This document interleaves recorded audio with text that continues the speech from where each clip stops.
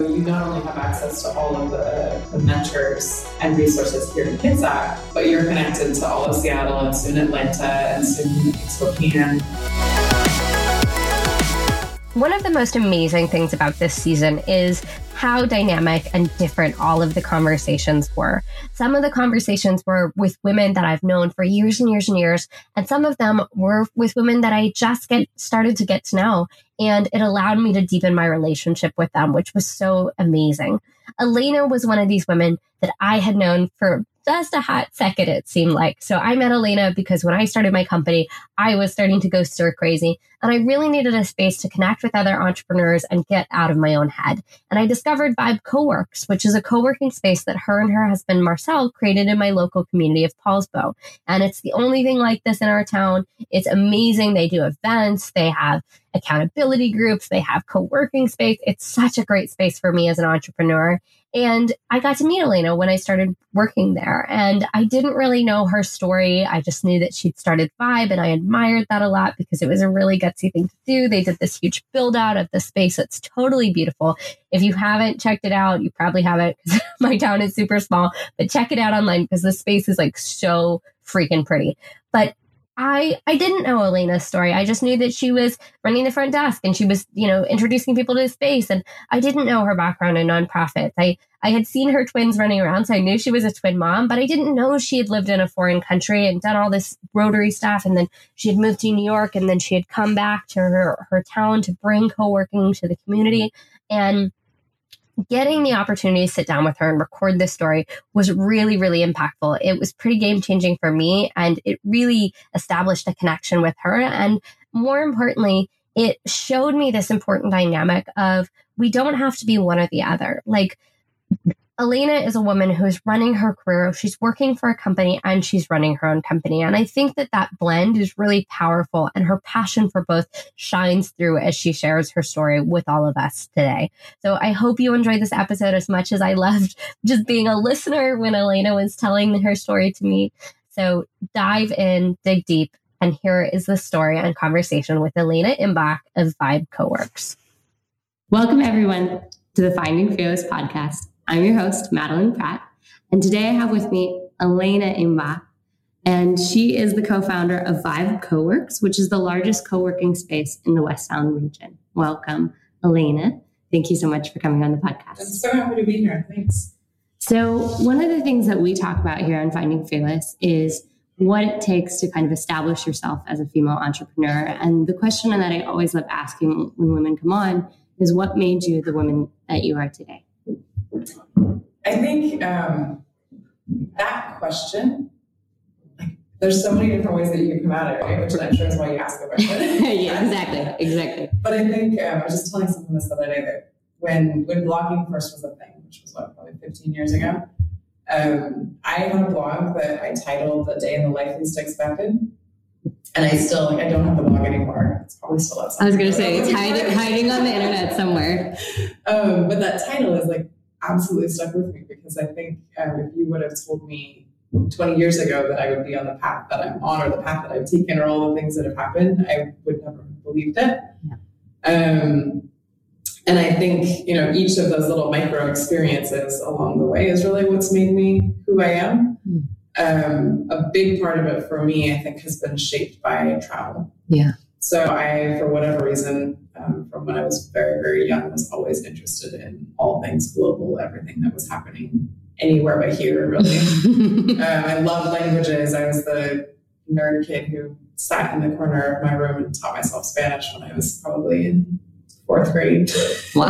So long before I could actually study it. Before Duolingo, before any of that. No, I did. I took, it was back in the days of CDs, and when they had the printed lyrics to the CDs, and I would get Spanish CDs in Spanish. I had no idea what they were saying, but I had perfect pronunciation because I would read and listen and repeat what was in the lyrics books. And so that, the languages has really been kind of my key to so many opportunities around the world and traveling.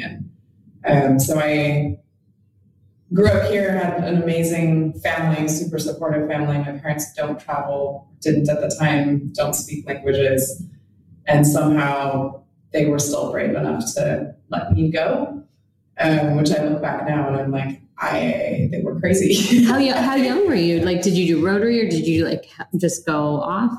How young were you? So in high school, I was obsessed with Latin America. Yeah. And that was just where I wanted to be. I loved the culture. I loved the language. I had never been, but everything that I saw and read and dreamed was just this amazing place. And my parents, who had never traveled, I think had heard all the horror stories, and that's the worst place possible for a young girl to go traveling on her own. And so what ended up happening, I became really good friends with one of the exchange students that came to our high school from Spain, which I had zero interest in Europe, zero interest in Spain. Europe just sounded old and boring to me and stale, but she and I became really good friends. And so what ended up happening, I went and lived with her family the summer after she left here. And her family ran an exchange company and a language school and English language summer camps in Spain for Spanish students that were going outbound. Oh, cool. And so that started this whole chain where I ended up going back for 2 or 3 months every summer, that I would go and work at the camps and then stay on and just travel. And so it started really in high school and then continued. And after I finished my bachelor's at Western, I got a full ride scholarship to do my master's in Madrid. Wow. Okay. So I went and did that and then stayed on in Europe for a while. So it's been this crazy spiral. And I think I always tell people, I think you learn more about yourself and more about your own country being away from it than you'll ever learn here. Yeah. And I think, looking back now, that was before there was really, there were no smartphones. Like I remember like landing in Madrid for the first time and being like, I guess I should call my parents. And looking around and like trying to find a phone booth. I called them from a payphone probably like 3 days after I arrived. Oh my gosh. Which, it's that I had no idea what I was doing, but somehow I just, I wasn't afraid to make mistakes and just kind of go diving naively into things. And I screwed up a lot, but I learned a lot. Yeah. I feel like, most of us, or most particularly women, don't get the freedom to do things like that, at least until college. And so I was talking with a friend recently and she was saying, I don't feel like I started to know myself till I was even like 30. And it was because that was when she first started being able to travel and do things like that. And I think you get introduced to yourself a lot early on when you're spending time alone in a foreign country. You really kind of meet yourself. I felt like it was kind of a weird thing because I felt like I actually did like some of my most like influential, monumental growing up happened in Spain.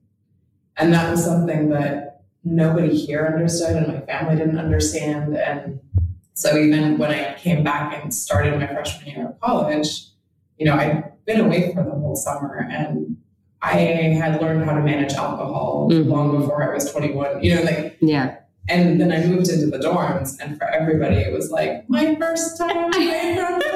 I remember that. This is kind of old news. Yeah, I remember like the running joke at UW was that everyone got their hair dyed purple and then got an eyebrow piercing because it was like, mom and dad can't tell me not to. And so like that first like quarter of freshman year, like every single person I know got some sort of piercing and like dyed their hair. And like my parents were pretty chill about most things. I got a couple tattoos as soon as I could. My mom was a little sad about that, but like I didn't feel the rush to like, go do that. But I know exactly what you're talking about when you go in the dorm and you're just like, it's a little bit of a shit show. Yeah. It was funny. And not that I engaged in all of that also, but I had a very different perspective on it. The other thing that I think kind of related to how I got traveling, but also that I think has influenced me greatly is my dad. So my whole career background has been international development. It's been nonprofits. It's not been business. It's not been startups. It's not been entrepreneurship, which is really ironic when you look at everything that I'm involved with now. But my family has always been really entrepreneurial. And I didn't really realize growing up, like how much of that I was absorbing just by being around it. And my dad, one of the kind of goofy but cool things that he did that I hated as a kid, and look back now, and I'm like, you were training me, is anything I wanted, he made me submit a business plan to him. I love that. So when I was probably, I don't know, I'm going to say 10. Yeah. I decided that I wanted to do 4-H, and I was going to do the market steer program because that's how you could make money. Because you could grow the baby calf and grow it and then sell it at the auction and then have money to do things. I wanted a horse, so this was my whole game plan for how I was going to buy my horse was by doing the market steer thing. So my dad said, "Great, show me your business plan." I had zero money, maybe 10 cents in the bank account. It's like, show me your business plan. And he made me write the whole business plan, how I was going to pay for a calf, how I was going to care for it, what my selling strategy was going to be to find bidders, to come out to the auction. And that continued. So I did that. He loaned me $500 to buy my first calf. I had to show how I was going to pay it back. I had to go out. They made me like cold call people to try to get them to come, so bidders to come to the auction later. So I had to have my I remember what they called them, like market letters I had to grab, and I had to cold call, and then I had to go visit them in person.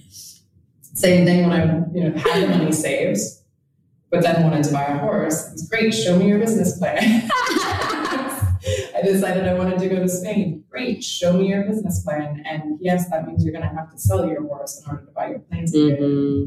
So I look back at it now, and I'm, now as a parent too, I'm like, that was brilliant. Yeah. Because it actually taught me things that I wasn't learning in school. And that, I certainly didn't necessarily learn in the nonprofit world later in my career. And the skills and that system of thinking is so, so important for things later in life. Yeah. Yeah. That's funny. I am that mom now because last summer, Caden is obviously my son, and he's obsessed with Legos and wanted some big new Lego set. And so it was lemonade stand was the thing. And so we walked him through getting his small business loan from mom and dad. And he got a loan, and he had to go with us to Costco to get all the supplies and go to Goodwill to get one of those, big lemonade things. And then he set up at the 4th of July parade on Bainbridge Island, and he accepted Venmo and cash. And he made $300 that day. And he was like, I'm rich. But then I made him, pay back the small business loan. And he had to, haul all the stuff back in the wagon. And it was a really good lesson. But now every single time he wants something, he's like, oh, do you think I should do a lemonade stand again? So he's got the idea in his mind. But for me, growing up on Bainbridge, it's not that we weren't well off, but obviously there's a lot of wealthy folk there. And my parents were just like, yeah, if you want a $200 pair of Ugg boots, you got to earn it. And I think having that kind of foundation comes in handy later on because you know how to work for something, versus if mom and dad just handed you the money for the horse, you wouldn't have had any of those skills. And I don't think you appreciate it as much either, because you take for granted all of the work that goes into it. Yeah. Yeah. Even on the days when it feels like drudgery, you're like, no, wait, but I wanted this. Yeah. I worked really hard for it. Yeah. Yeah. Oh, I love that. So tell me, so then from going to college at Western, and then I know eventually you ended up in New York, but what happened in between there? So I went to Western, graduated there, was absolutely done with school. I was completely burnt out. But I wanted to go to Spain. I was hellbent. How am I going to go to Spain? And the only way to go really was to get a student visa. Yeah. So like I said, I was offered a full ride, and I was like, well, here we go. So I did my master's in Madrid, and it was a program. It's called Master in Solidarity Action, which means everything and nothing. Yeah. So it was a 3-part program that was cooperative development, humanitarian aid, and migration and asylum law, which was a great program. I got to meet people who pretty much everyone in the program was Spanish. But everyone works in international development, so now they're all over the world, which is really fun for having friends all over the place. And learn from. So, long story short, I stayed on working for a few years after that up in Barcelona, and then accidentally overstayed my visa. So I've been accidentally or truly accidentally. I had been renewing it regularly, and all of the renewals have been, I think there were 1, possibly 2-year renewals. Yeah. And so I went and just kept renewed it. I was sitting at the beach in Barcelona with 4 friends who were all from Bolivia and Paraguay. And for them, the visa process in Spain is really challenging. And so they were all kind of complaining about everything they've been having to go through on the visa front. And so one of my friends, and I said, oh, I just renewed mine. I can't share in your misery, basically. Yeah. And so she said, oh, show me your permit. So I handed her my permit and she looked at it. She goes, you know, your permit's expired. And my jaw dropped to the ground. I said, no, I actually didn't believe her at first. I said, no, it can't be. I just got it renewed. Yeah. She said, yeah, but they only renewed it for 6 months. And I had been so much on the train of like, it had always been a year and 2 years that it never even occurred to me that it would be renewed for shorter. So once a permit is expired, you have to go back to your home country to get it renewed. I can't renew it there. And they told me that it could be up to a year or more. And so, and at that time, the visas were all of the Schengen zone. So basically all of the European Union. So it wouldn't matter. I didn't have the option to like, I'm just going to go next door to France for a while. And even though my job in Spain, they told me they would hold my spot. This was in 2007 when everything, the bottom was falling and everything, everyone was losing jobs. So I decided they weren't going to hold my job. I didn't want to go back to the States. So that left me Switzerland, which was not part of the EU, or the UK, or someplace completely different. So myself, my husband, and he and I had actually met in Bellingham. So before I turned in my senior thesis at Western and went to the bar, and then he went to the bar that night. So everyone thinks we met along with friends, but actually we met there, and we met, and it was like June. And I was leaving already. I knew for my master's in September, and I was like, yeah, good to meet you. I don't do long distance. I'll see you later. A nice guy, but So ironically, we'd stayed in touch and we're still together. And so I said, well, I guess I know nothing about Switzerland. But I work in international development. I work in migration and refugee work. And there's this place called Geneva. So, again, looking back at things that make me laugh, trying to figure out how you're going to find a job. I literally made a list of all the places I could find that did work in migration and refugee stuff. And none of them had openings. There were no openings, nothing. And so I just picked up the phone, and the first cold called. I called and I said, look, I'm looking for a job. I want to come to Geneva. This is my background. I know you don't have any openings right now, but when you do, where do you post them? That was my question. It wasn't like, give me a job. It was like, where do you post them? Because I'm interested. And the woman goes, well, actually, we might be hiring someone soon. Send us your CV. And so I sent my resume in, and then 2 weeks later, they had me in for an interview, and I got the job. Wow. So it was also, again, this lesson in like, we're so trained to go with like what's the typical way of applying for jobs. And it's always, through applications that are open, and it had never occurred to me before. And now that's stuck with me for life. But now, as and when I look for other positions, I'm just like, who would I like to work for, and call them and be like, hey. Yeah, well, and it's such an interesting approach, because it's like, even if she had said no, you would have just kept going down the list, right? Like you would have been in the same position. But I would have known the places where they post jobs that I exactly. So would have had a next step either way. Yeah. But I think it's really telling, and I think particularly when you get a point in your career too where you don't actually really apply for job applications anymore, people start approaching you too. But it sounds like you were kind of right before that stage. Right. But I love that approach. I think. But I had zero network, right? Like I knew no one there. I knew I had nothing. Yeah. It was a total blindfold. And I remember sitting when I went for that interview, sitting in a big conference room, and they asked me that, like, what brings you to Switzerland? Like, do you know anyone here? And I was so determined that like I was not coming to Switzerland for a boy. Yeah. But I completely denied. I was like, nope. I know no one here. I'm coming for the job. and then it kind of came out. I was like, well, no, I do know somebody, but he's like on the other side of the country. Like, it's 4 hours away. But it was, my husband laughs about it now. He's like, you completely denied my existence. I was like, yep. Yeah. Hey guys, Madeline here. I just want to take a moment to interrupt this incredible conversation to tell you really quick about Learning Lab. Learning Lab is our immersive educational experience designed for ambitious entrepreneurs, people who are doers and action takers who want to change the world and build a better business. We offer online content designed for you to be able to dive in each month to a core topic, and then we add that to our member portal along with tons and tons of resources to help you on your path of entrepreneurship. If that sounds like something that would be helpful to you as you start, grow, or scale your business, head over to fearlessintraining.com/learninglab to join us in the learning journey. I hope to see you there.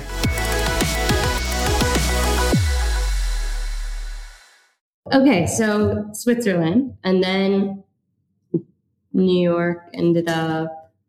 So I was working with the organization there in Geneva, which was interesting in a whole lot of other ways also because I was very young for the position that I had. I started out working as a policy analyst and at a nonprofit that worked at the UN, and then I got seconded by the UN High Commissioner for Refugees. And I was doing a lot of external evaluation work on UNHCR programs. And I think, again, when you think back on like what makes you the woman you are today, I had an incredible boss who was the truest mentor I've ever had. Was the guy that I was working for when I was there in Geneva. And so I think a lot of what I've learned and my perspective on things have come from that time there. And I was there for, 5 years. And then Marcel and I got married. And I was kind of ready for something new. We were a little bit, we were trying to decide where to live. Because Geneva's a French-speaking part of the country. He's from the German-speaking part of the country. My kind of area of expertise was communications. Well, in a country like Switzerland where people are fluent in 5 languages easily, the fact that I was perfectly fluent in Spanish and not 100%, but mostly fluent in French, but not in German, not in Italian, it was a huge disadvantage for me for finding work if we were to move outside of Geneva. And he didn't speak French well enough to be successsul professionally in the French-speaking area. So we kind of had this all right, where are we going? Yeah. And it was also at a time where, he and I had met here, but we hadn't really had adult professional experiences here because it was both. I was a student growing up here. I'd never worked in the US. He came for work study, but it was essentially like an exchange year. So it was all full of fun and social life. But, so we were kind of like, what would it be like to work in the US? So we kind of set our sights on trying to work in the US again for a bit and then decided if we wanted to stay in Europe or come back here. And he took a position with a company that kind of offered that opportunity. So they told him and said, look, come work for us at the headquarters in Bern for probably 2 years. And then there may be a position opening in New York. Not promised, but possibly. So we moved to Bern, which is the capital of Switzerland, German speaking. I quit my job. I had a really tough time there. And I think it was, it's one of the tough periods of life where I don't ever want to go down that road again, but it was good for me because I hadn't realized how much of my identity I had wrapped up in my job. Yeah. And so suddenly I was in a place, I'd come from a pretty prestigious position and career and job. I come to a place where I'm now on unemployment. I don't speak the language. I'm going to German school, but the German that they teach in the classes is not what's actually spoken in the streets because Swiss German is not.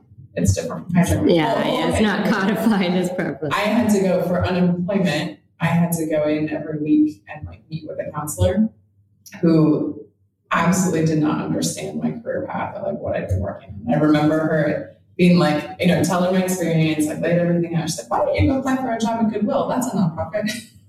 And I have nothing against, the Swiss equivalent of Goodwill, but it was so far off of what I'd been doing and so frustrating for people not to understand that. And I remember sitting in my German class and then going around the room, and it was mostly all, like me, partners of Swiss citizens. All of us didn't speak the language, obviously, that's what we were doing. And I remember them going around the room and asking, well, what are you doing? And I explained what I did and that I wasn't working right now. They said, oh, so you're a housewife. And I just remember getting so angry. Yeah.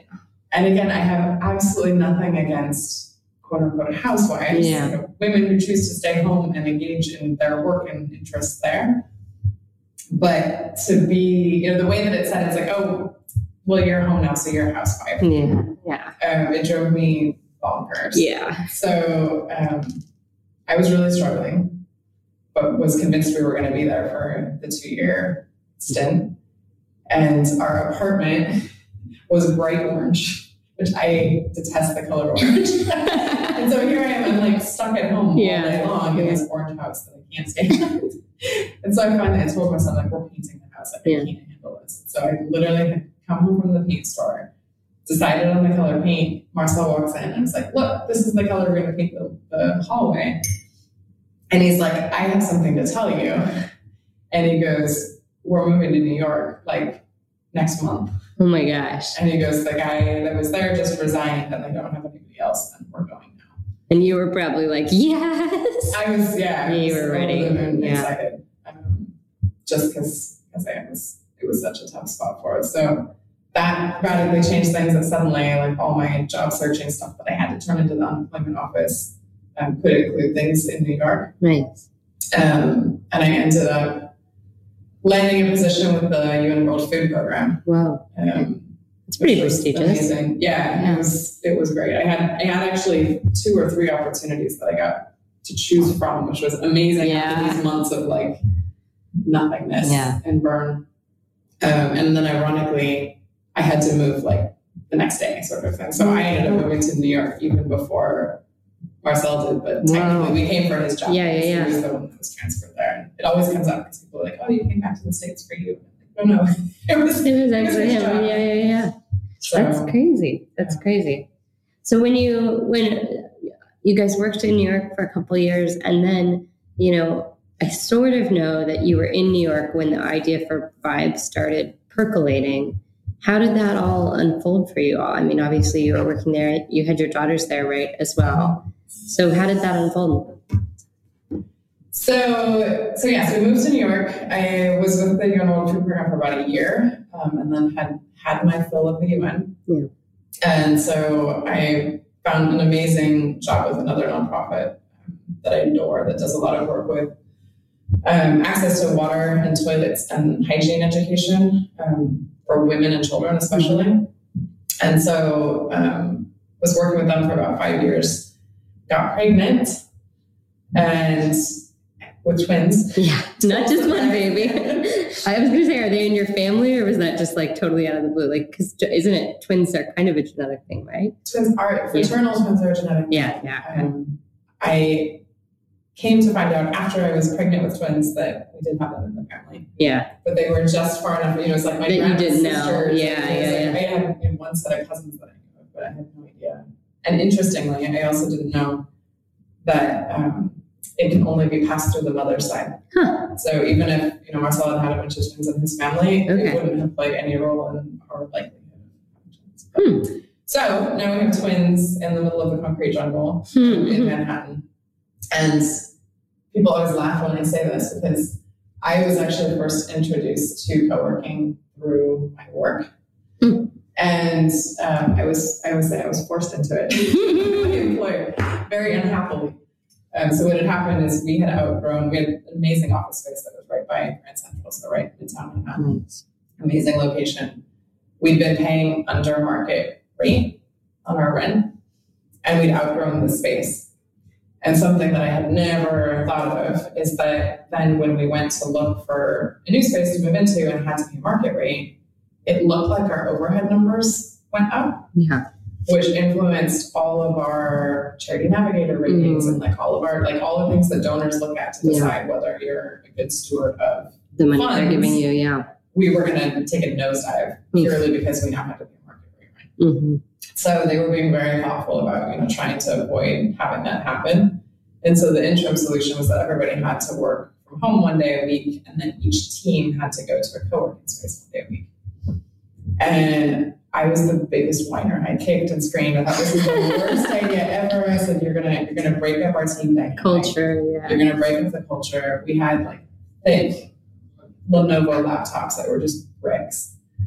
And I did not want to All that haul be it around. Yeah. everywhere. And I was so attached to my files and my folders and my books. And I whined and whined and whined. And I said, fine, you go anyways.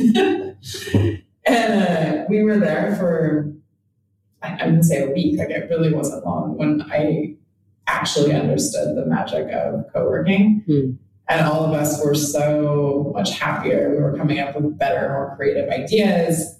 I hadn't realized how locked into our silos we've been. We were like, you're preaching to the choir all the time because it's all your own nonprofit people in your specific sector.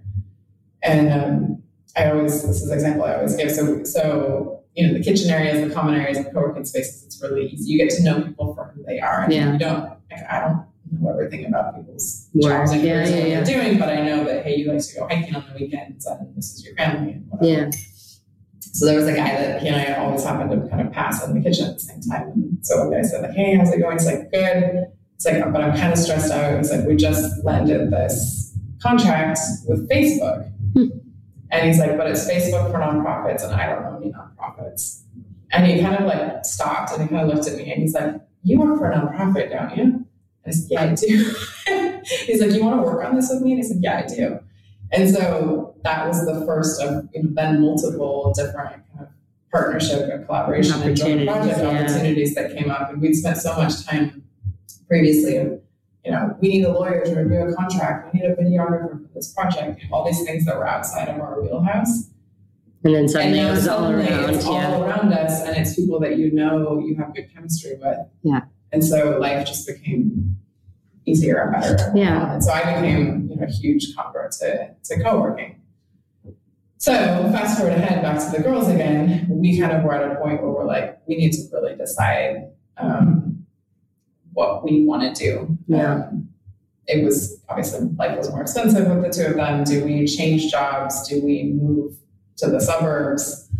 And we were kind of looking at it too. Marcel's family's all in Switzerland. My family's all in the Seattle area. Mm-hmm. Do we move closer to one or the other so that all of our limited vacation time isn't spent on both? Families, right?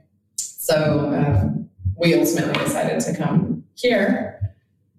And that was partly influenced my husband's job is also very kind of city centric. Mm-hmm. And so we never in a million years did I imagine coming back to Kitsap. Mm-hmm. Mostly because of career, right? Yeah. Like I spent my whole career working internationally. He works in kind of high-end architectural design. That's all very city-centric. Yeah. And when we realized that we actually could work remotely, that was kind of the big aha moment for us. We're like, this area is amazing. The schools are good. It's comparatively affordable. It's beautiful. And we can work remotely. Families here and all that. But we kind of looked at each other and we said, we're going to kill each other if we're both working from home.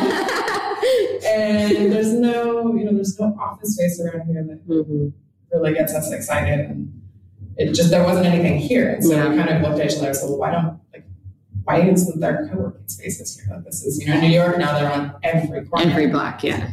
Each one has its own flavor and experience. So that's what started us down kind of the co-working trend. And I always say, it actually started kind of selfishly because we were like, well, and our original idea was we're going to find an old barn, an abandoned gas station, something existing structure that's been long abandoned, paint it cool, and find fun people to come work with us. Yeah. And so that obviously has now evolved. I was going to say, it's evolved quite a bit. 40,000 square foot building. Yeah. But it also kind of started down the track of then realizing, we can't possibly be alone in this. And how many other people like us would love to be living in this area, but feel like they can't, that they have to go someplace else. And what opportunities would that open up? And when we started really digging into the numbers, these were 2014 census numbers. They're old now, but at that time it was 15,000 people in the county work from home, and 47,000 people a day commute outside of the county for work. Whoa! And so we when we looked at those numbers, we're we there's a major gap here. That there's people that have amazing home offices in this area, especially there's a lot of waterfront views and no lack of space. But it gets lonely. Yeah. And, we have a luxurious commute by ferry into Seattle, but that gets old. Yeah. Yeah. I was thinking about that last night as I was writing the book back, because you mentioned how you kind of appreciate where you come from or your country a little more when you travel outside. And, I was in Vegas for a couple of days and I'm like, oh, it's so nice to come back here. The air's so clean. But you look around and you see all the people on the boat who couldn't care less that like the sun is setting and that there's like the gorgeous mountain in the background, because I was like, okay, doing the math in my head, I'm like, if you commute, every day, you're doing this ride over 300 times a year, like you're numb to it at a certain point. But everybody who visits is like, oh, it's so idyllic. Right. It's so amazing. Meanwhile, my dad's like, okay, I can endure 5 more years of this very thing. And we, when we first had the idea, we started like pounding the pavement, talking to people, right? Yeah. Would this change your life? Would this be interesting? I'll never forget, we had one guy who said to me, he's like, look, I moved to this area because I wanted to sail. And he's like, I wanted to work, but my passion is sailing. And so I thought that I would move here. I joined the yacht club. Yeah.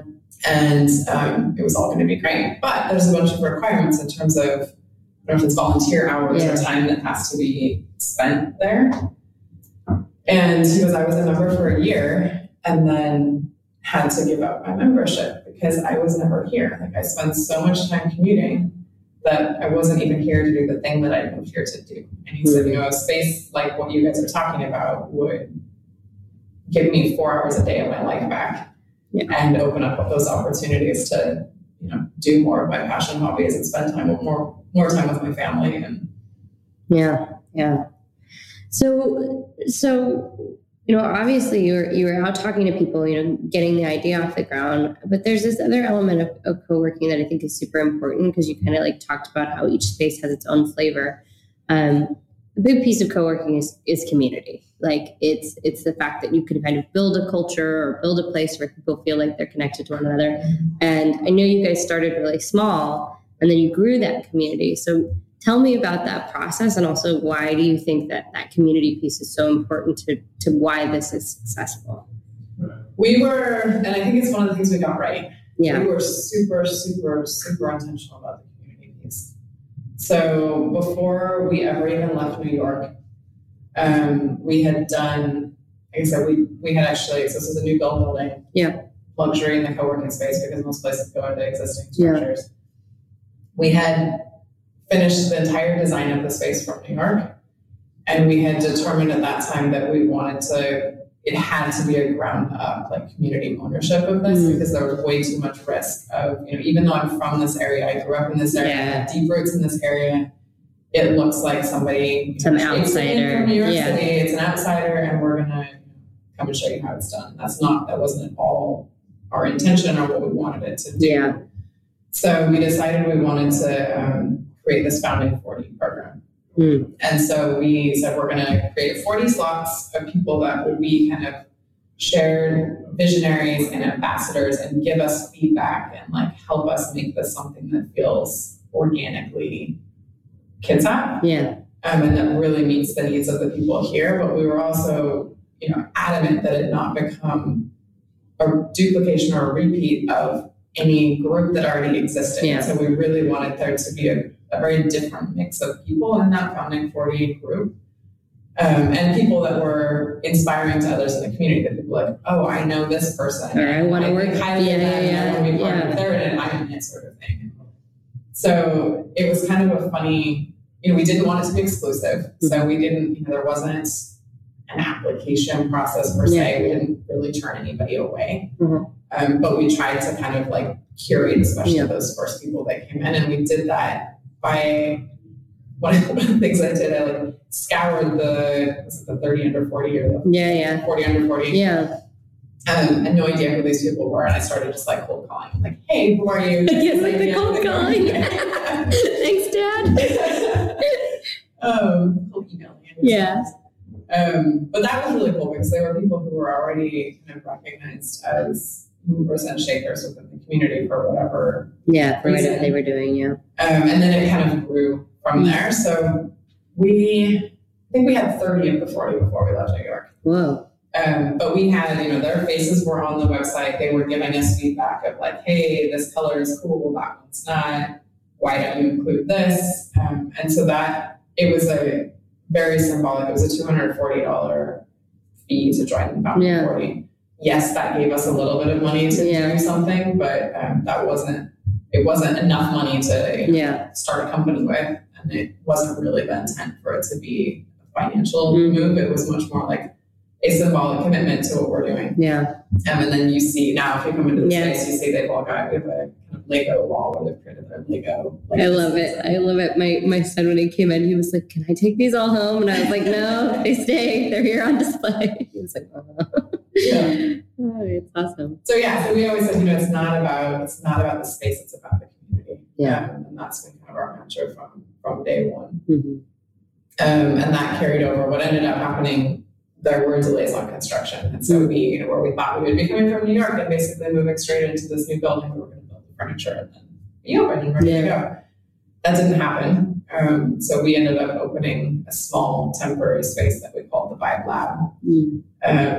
That was little pivot there. It was funny because when we realized the construction was going to be delayed, someone, I think it might have been my dad, he said, he's like, "Why don't you open in another spot?" And I was like, "Absolutely not." I was so against it because to me, the space was important in the sense of like, I believe so much in how space influences the way that you feel, the work that you do, and like how it all comes together. That we'd spent so much time painting this picture of what the space was going to look like also, that in a place where co-working is such a new concept, I felt like it was way too risky. People walk in and like, "This is co-working?" Yeah, it's a first impression situation. Like you kind of like you have that one opportunity. And then also if you've got the plan of this beautiful building in your mind, like to go in something else kind of feels a little like, wow. So I said, absolutely not. I spent 2 months working from coffee shops, which at first I was like, "Oh, this is going to be great because I'm going to understand the pain and, I'm going to meet the people that will be like great, candidates for coming to our co-working space." And by the end of those 2 months, I couldn't drink anymore. It is the worst. It is the worst because a couple things happen. One, if you're somebody with like a little bit of a moral compass, you just drink coffee all day because you're like, "I've been here for 3 hours. I need to buy something again." So you end up spending, $30+ a day on coffee and snacks.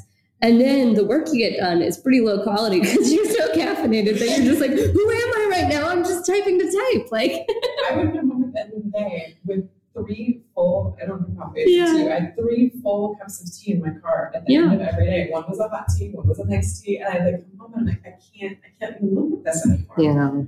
And so at the end of 2 months, I was like, "Nope, we're opening a space." And again, I came back to it. I was like, look, it's not about the space, it's about the community. Let's use this to introduce people to the concept. And part of the reason that I agreed to it was because we had the opportunity to open the temp space in a building across the parking lot from the construction site.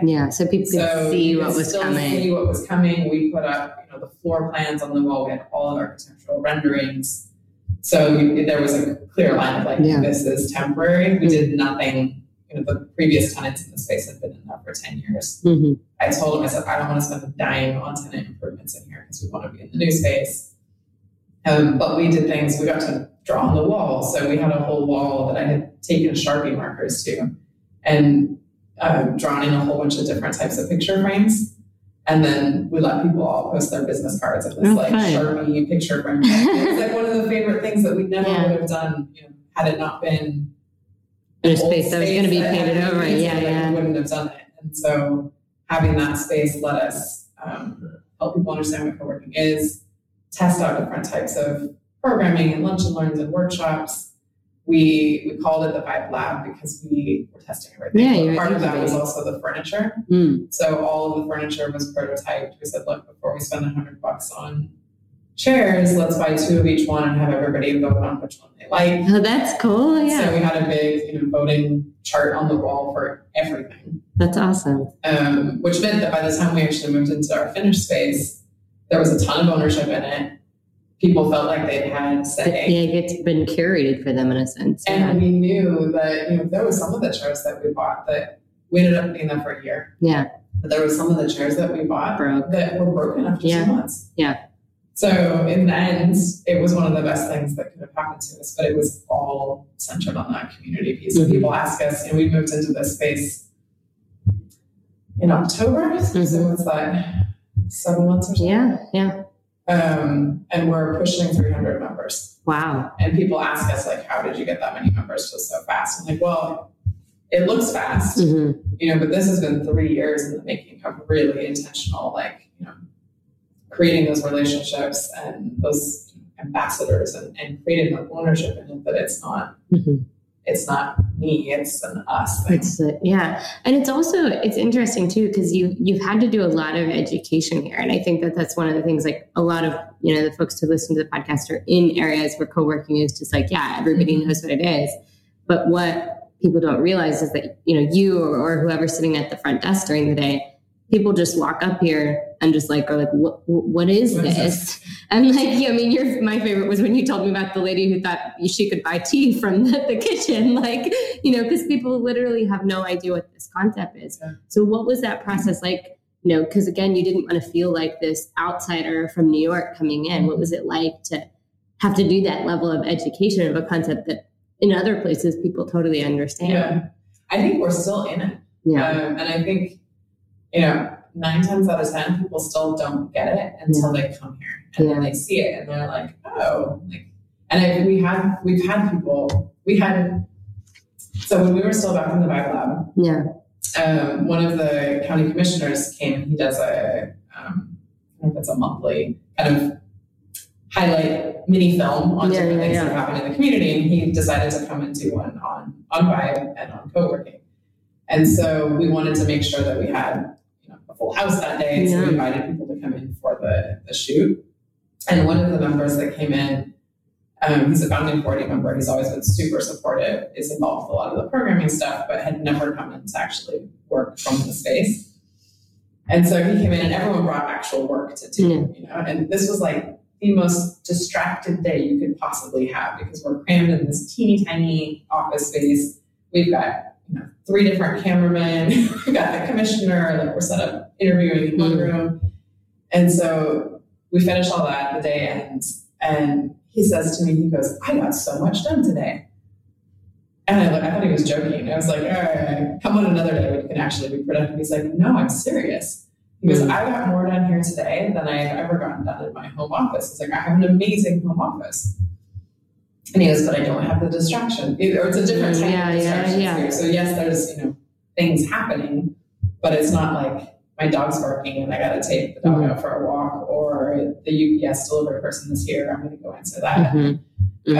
So I still feel like despite all of the efforts we've done towards education, you have to get people in. Get it first. Do a little trial. So it's interesting because that's exactly why I added, because I had worked in co-working spaces before in the city, and there were pros and cons to it. It was great at the time because I was growing a team for a software company. And so for us, from an expansion perspective, it was very nice because, if we added 2 people tomorrow, we could move into a bigger space, which was really good. But for me, I was that home office person when we moved to Kitsap County, and I was starting to go get really lonely and a little stir crazy. And, the doorbell's ringing, and of course my home office is like right next to the front door.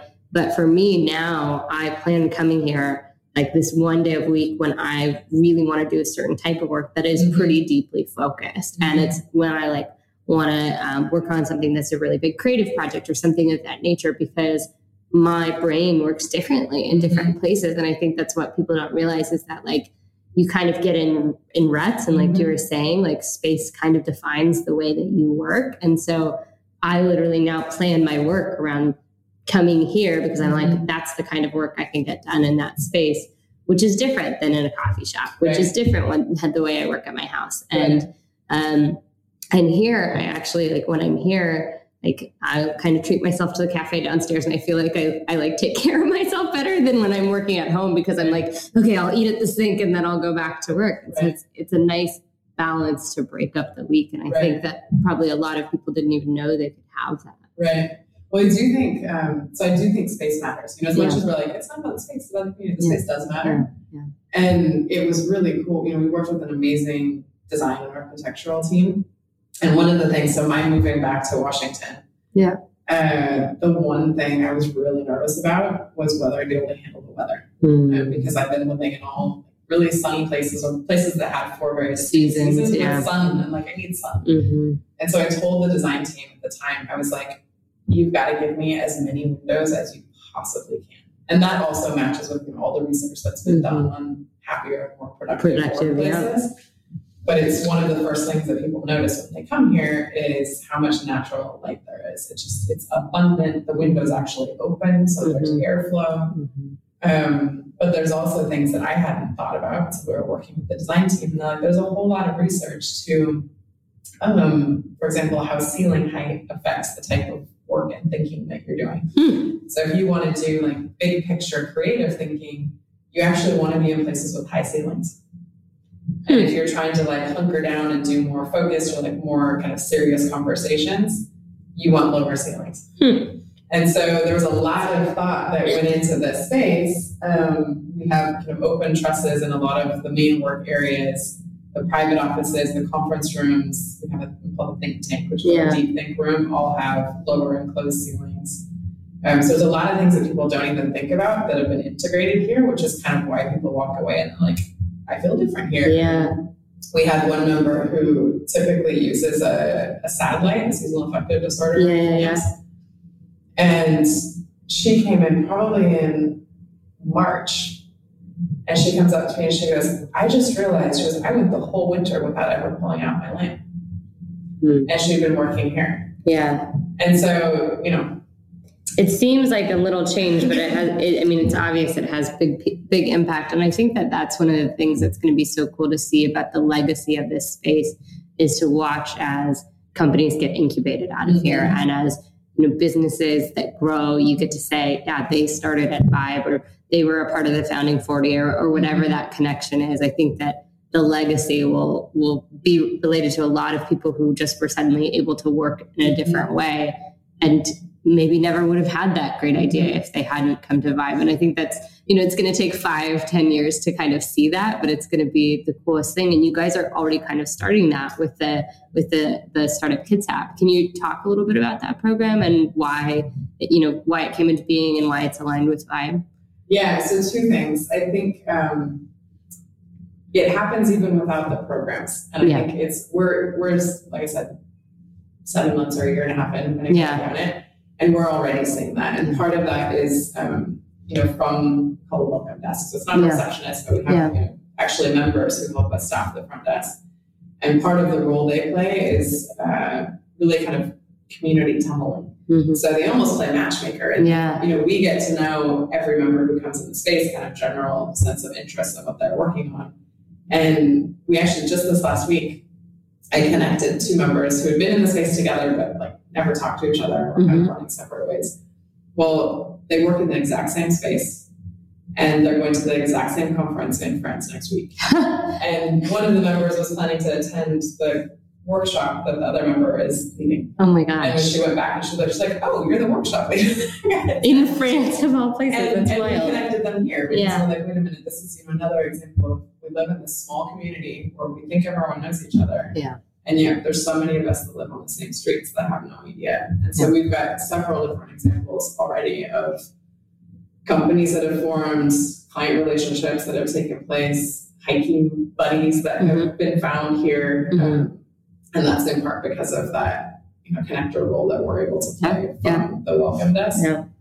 But the 6-month startup program is a program that is really, really special. And it's new to this area for sure. One of the things that we were really looking at is saying, like, KidsApp is such a wealth of talent and experience and ideas and resources, and yet we're not finding each other. It is this, we're living on the same street and don't realize we're working in the same thing. And now we're working in the same startup because they found each other here.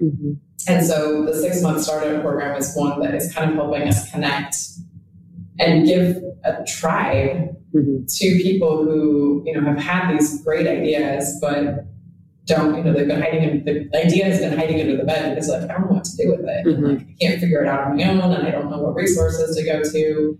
And that sounds like something I have to take to Seattle if I want to make it work, and I don't want to give up that quality of life to do it. So it's essentially a kind of founder development program. So from ideation to revenue, like what is your big idea? Is there a market for it? What is your revenue model? How are you going to take it to market? And the idea is, don't fail fast, but kill bad ideas fast. Yeah. And so by the end of 6 months, you either know it's a bad idea and you go back to the drawing board and start again, or you're at a place where you can actually take it forward. And part of the program, the big component of it is the mentorship side of it. So we've got a team of mentors that are all volunteers, all super experienced in businesses and startups in all of their diverse sectors. And they're kind of the tribe. Yeah, I was going to say the leaders. Let's help you figure out how to make these connections. And the cool thing about it is the 6-month startup program is the brainchild of a guy named Dave Parker, who's a venture capitalist on the Seattle side of the water. And he started the program because he was like, I'm tired of people coming to me with ideas that suck. Like, you're wasting my time and you're wasting your time. Yeah. But rather than me just kicking you back to the curb, let's figure out how to get you to the point that you should have been when you came to talk to me. And so that's why he developed the program. And now he's interested in like, hey, other cities, like take this blueprint and like, let's get more good ideas to market. So the way he's doing it, there's a Slack channel now for 6-month startup that includes all of the cities that are rolling it out. So like we have 6-month startup KidSAP is a channel within the national. Yeah. So you not only have access to all of the mentors and resources here in KidSAP, but you're connected to all of Seattle and soon Atlanta and soon I think Spokane. Wow. There's a bunch of other cities. Yeah. So it creates an even bigger network. And people are finding co-founders there. They're finding investors there. They're finding other partners for their projects and referrals and resources that are so much bigger than our tiny little place. Yeah. That's so cool. Hey guys, Madeline here. I feel so rude for interrupting this conversation, but I'm bursting to tell you about Learning Lab. Learning Lab is our online educational community designed for ambitious entrepreneurs that want to dive in and do more to build a better business. If that sounds like you, head over to fearlessintraining.com/learninglab to join us on this learning journey. Okay, so I have to jump on something there because you dropped the word investor and you dropped the word venture capital. And obviously, this build out costs money and you have to get funding sometimes to get an idea off the ground. Talk to me about your experience getting funding for this idea and navigating that, and also thoughts and advice you would give, probably particularly female founders who are looking to get funding, because the statistic right now in our state is that 1% of venture capital in Washington state goes to females. So we have a long way to go to bridge that gap, but I think partially it's changing the people who are in the room investing in companies, but advice you might offer after you've been through experiences or seen other startups even navigate the experience of, working with outside funding. So I'm not the expert on this by any just sense of the word. But you have experience. So we did our best to bootstrap this so far. So we have a private investor who shared. I think the biggest challenge when it comes to investors is finding people who share your vision, and that's still my fear. Is like, gosh, if you partner with the wrong person, and you give away too much equity, or like you lose it. Oh yeah, your idea. Yeah. And so that's always the risk factor that terrifies me. So we were really lucky to be able to find somebody who cared deeply and passionately about what we're doing and like really partnered with us to make that a success here. We have plans to expand. And so that's been from day one. We said we wanted to have multiple locations, and we will not be able to bootstrap the additional locations. So that's something that we're just kind of getting into now and trying to figure out, okay, what does that look like? We are in the fortunate or unfortunate position in that we have a lot of people who are interested in what we're doing, and a lot of people who are like, you need money, I'll give you money. And so how do you sort out, How do you I don't say the good from the bad, but Yeah. how do you really find people who are with you as partners and not just like in it to make money? Because frankly, co-working is not a big money maker. No. And I think it probably comes down to that community piece, like really having to find people who care about the community.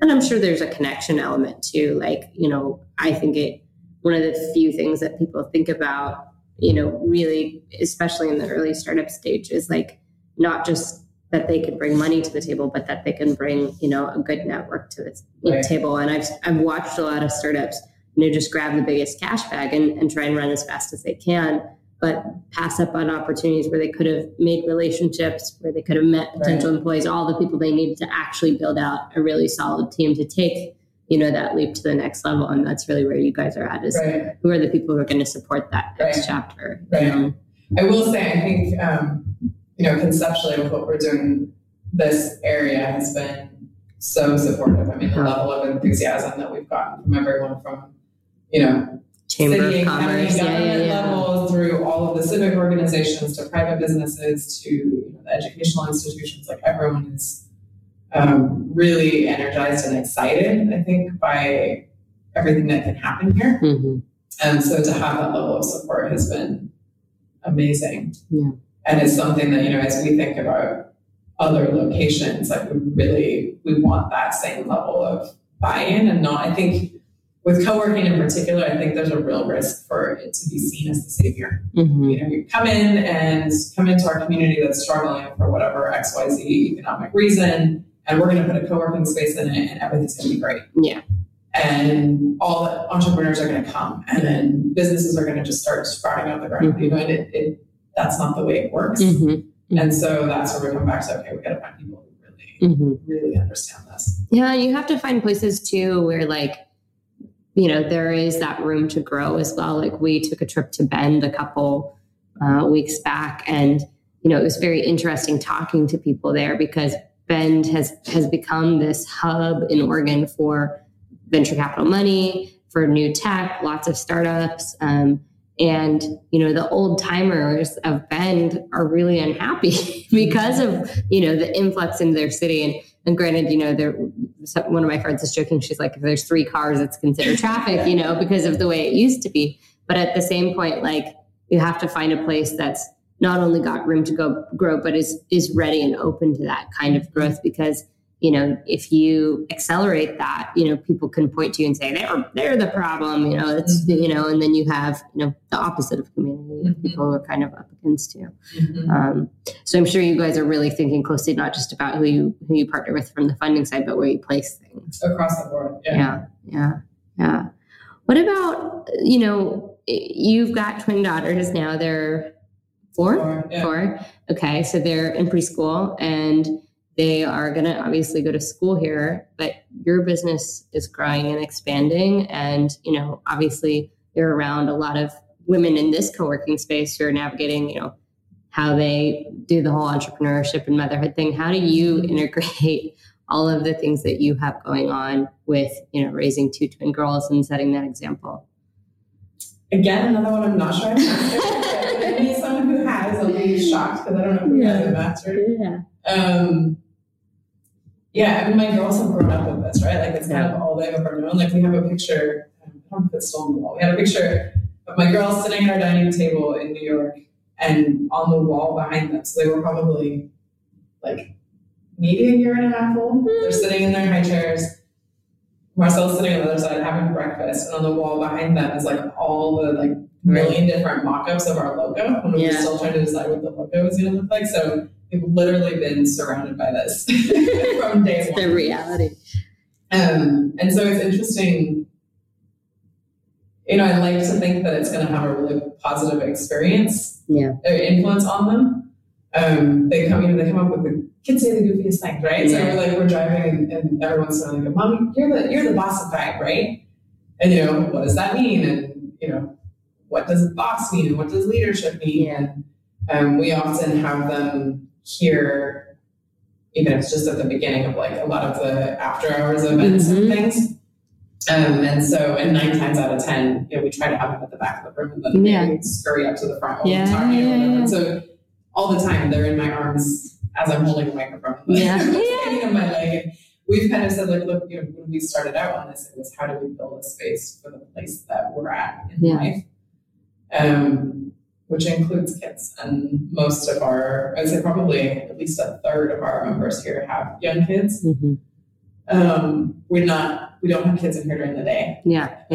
But we've tried to kind of, our whole approach to co-working has been, this is work plus life. Like, this is not the traditional view of what work means. Like, we're really trying to recognize people are juggling families and groceries and laundry, and which is why, we've created partnerships with a couple of different childcare and preschools to give either kind of priority entry to Vibe members or discounted tuition. We're now a pickup point for Kids Out Fresh, which is a local online food market, trying to simplify and kind of help people integrate their lives a bit better. But it'll be interesting to see as the girls get older what they think about it. Because it's been their reality. They spent so much time in this place that it's now, the weekends we come and someone comes through and they'll give the tour. I love it. It's so cute. It's so cute. But I think, the most important thing is that, like you said, it's not that any one woman has it all figured out and there's perfect, example. But I think just the matter of doing what you described, being at the front of the room with and normalizing that is really important because, a lot of people don't realize this, but Seattle is the second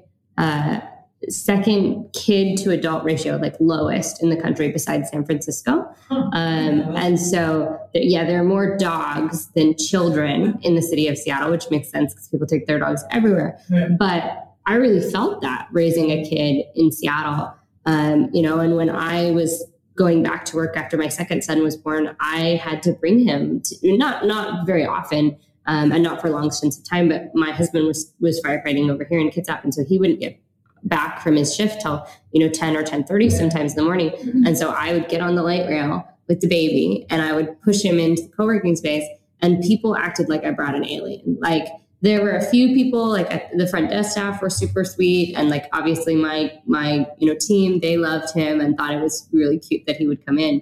But people in there, it was you could have brought a rabid possum in and they would have probably been more excited, and it wasn't even that he was disrupted and we had a private office, but it was just culturally, and granted a lot of the folks there were younger and they didn't have kids. And so it was just a different construct. But for me, I have my work and I have my kids. Those aren't separate things because I'll be in the middle of my work and the kids going to call at school saying, Mom, I forgot my lunch. This was literally last Friday. And so I have to drop everything and go to the school.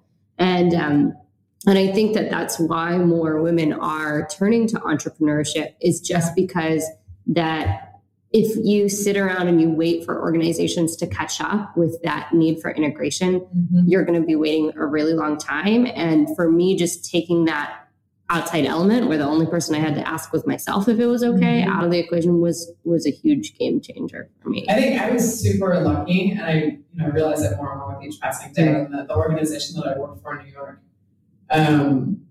was so it was majority women, which was unusual, kind of where I'd been working. Our CEO, when she started working for the organization, her youngest daughter, I think, was maybe 6 months old. And, 3 weeks into the job, she had to travel to India. And we were all kind of watching, we're oh, let's see how this works. And it was no big deal. She's going to come with me. The nanny's going to come and we're going to travel together and we're going to be back. And that kind of set the precedent. Then, I traveled a fair bit also.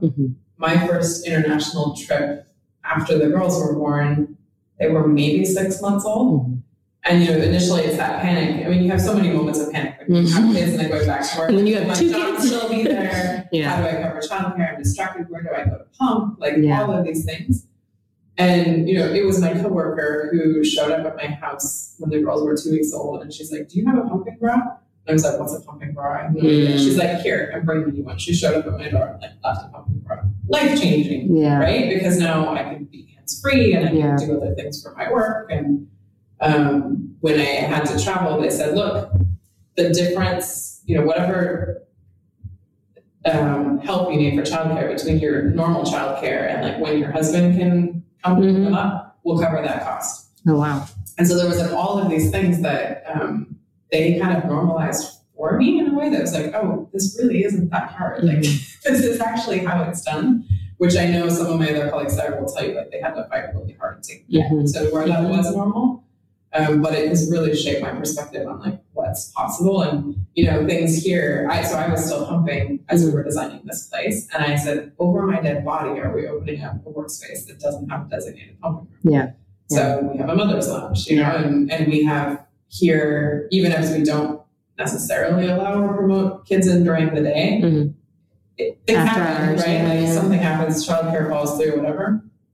We have boxes of Legos here. We have puzzles. We have coloring books, and we often bring them out. Yeah, the kid will probably sit on the floor in a conference room, and we'll say, "Here's the box." It's totally fine. Yeah. So I like to think that we're kind of trying to. We're not perfect. We're not as integrated as I might like to be personally, but I think we're kind of helping people. It's interesting when we give the tours and people we specifically point out this is the designated mother's lounge. People are like, oh. Yeah.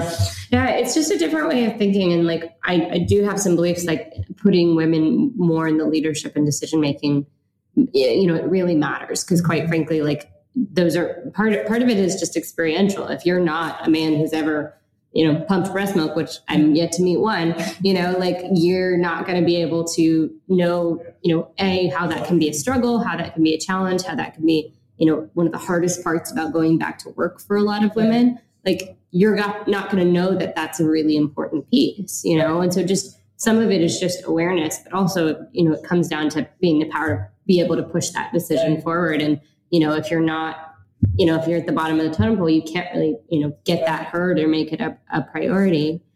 What would you say, to a woman, and this is always kind of my closing question is like, embarking on this path of, entrepreneurship. It's obviously not for everyone, but a lot of my listeners are women who either have just started a company or are thinking, they've got that idea that's keeping them up at night.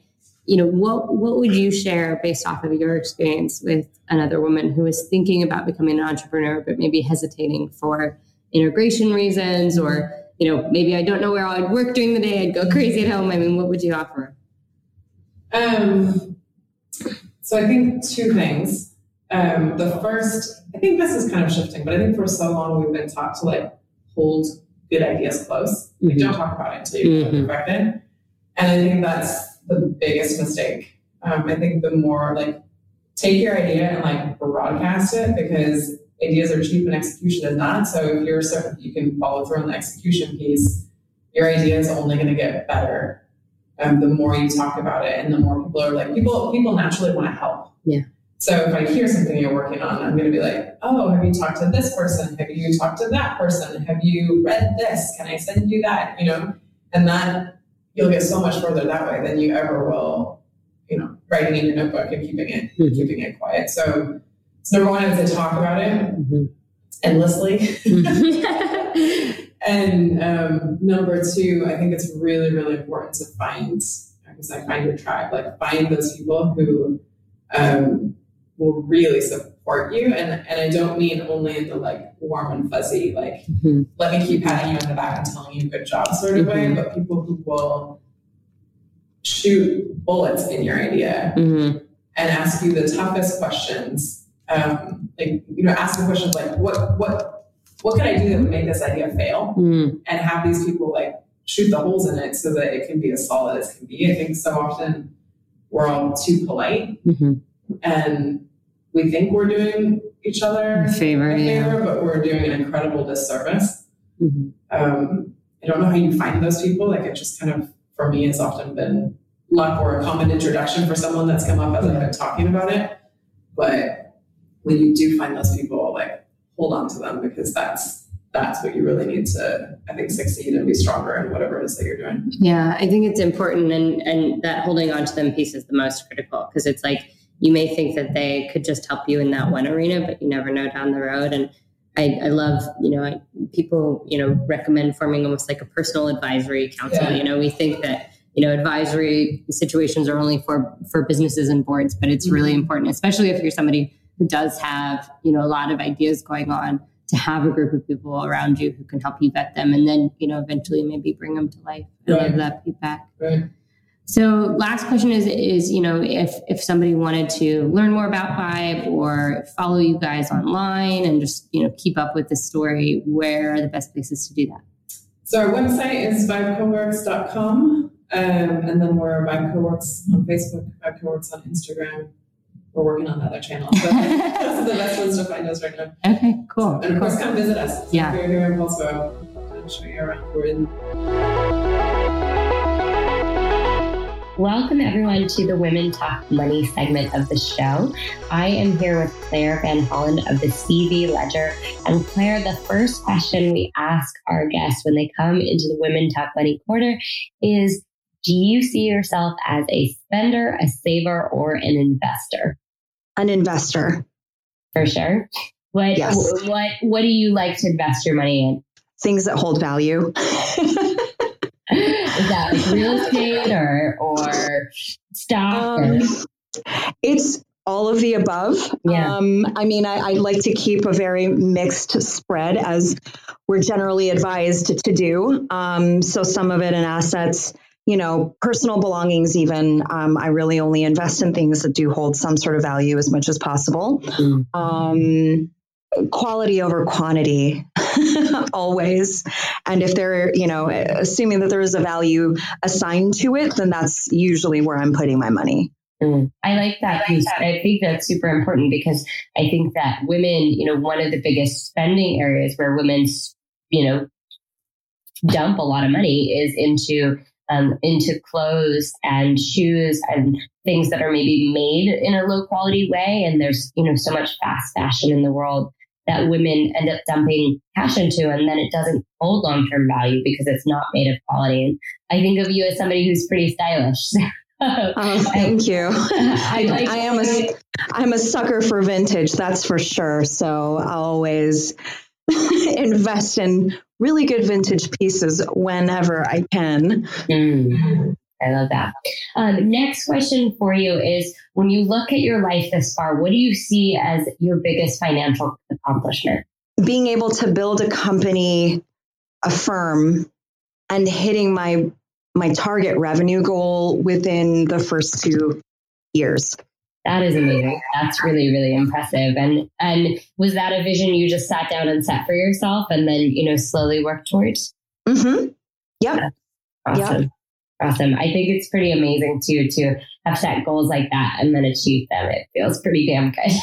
Oh my gosh, it's amazing. I couldn't believe it. And then I'll take that just one step further. It was being able to do that and then being able to purchase my dream car. Yeah, get it. What'd you get? What kind of car was that? 1967 Mustang. Oh my gosh, I could totally see you in that. Yeah. And it was honestly, it was to spec. So that was completely crazy, but I guess the secret worked. Hostage control right there. I like it. Last financial question for you is that, if you were to look back in time and based off of the lessons you've learned in your life, what would be the one piece of financial fluency or financial literacy you might offer your younger self or another woman who's looking to establish wealth in her life? Make saving money as easy as possible. And by as easy as possible, I mean to set up saving money such that you are setting it and forgetting it, because that is literally how I've saved money my entire life. Was once I started a thing, then I'd go, okay, well, I'm just going to automatically send money, this much amount to this account, that account. And then I don't have to think about it anymore. And then when I do check it again, it's like, oh, amazing. There's money there. And I've set it and forget it. And it requires no thought. And I think that's even just an ethos that I carry across many, many other places in my life. But saving money, very much, it works. Set it and forget it. I love that. And I think too, there are so many great apps, whether you're rounding up your purchases or it's doing auto transfers to specific, a travel account and a savings account and your 401k. There's so many different ways to automate the movement of money these days that we kind of don't have an excuse to take advantage of it and be smart about it. Oh my gosh, it's literally the best thing ever. You guys know I love stories of entrepreneurship so much, but I think this story is such a perfect example of how there's no path. There's no prescribed path. Nobody's going to sit down and be like, no, really, if you want to be this when you grow up, here's all the steps that you take. That's not how life works. And particularly if you're thinking about going down a path of entrepreneurship, I want you to hear this story and realize that so much of it can be of your own creation and your own inspiration. And I think hearing all these little pieces of Elena's story suddenly made me see the whole of who she is and the things that she's created in our local community and just understand her so much better. So I loved having this conversation with her, and I love being able to bring it to all of you. If this is a conversation that inspired you, that got your brain thinking, or made you think about somebody you know and their own aspirations and the things that they want to create in the world, definitely pass this episode along. Send them the link, tell them to subscribe on iTunes or wherever they get their podcasts. And if you loved it, make sure to leave us a review too, because my team loves to see that. They love to see that, our hard work in making these episodes means something to somebody, but it also helps us get in the hands of more people. So please, wherever you found the podcast, leave us a review. Let us know that you love this episode and spread it on, pass it on to somebody who you think would be inspired. Have an amazing rest of your day. Thank you so much for tuning in. And until next time, I'm your host, Madeline Pratt, with the Finding Fearless podcast.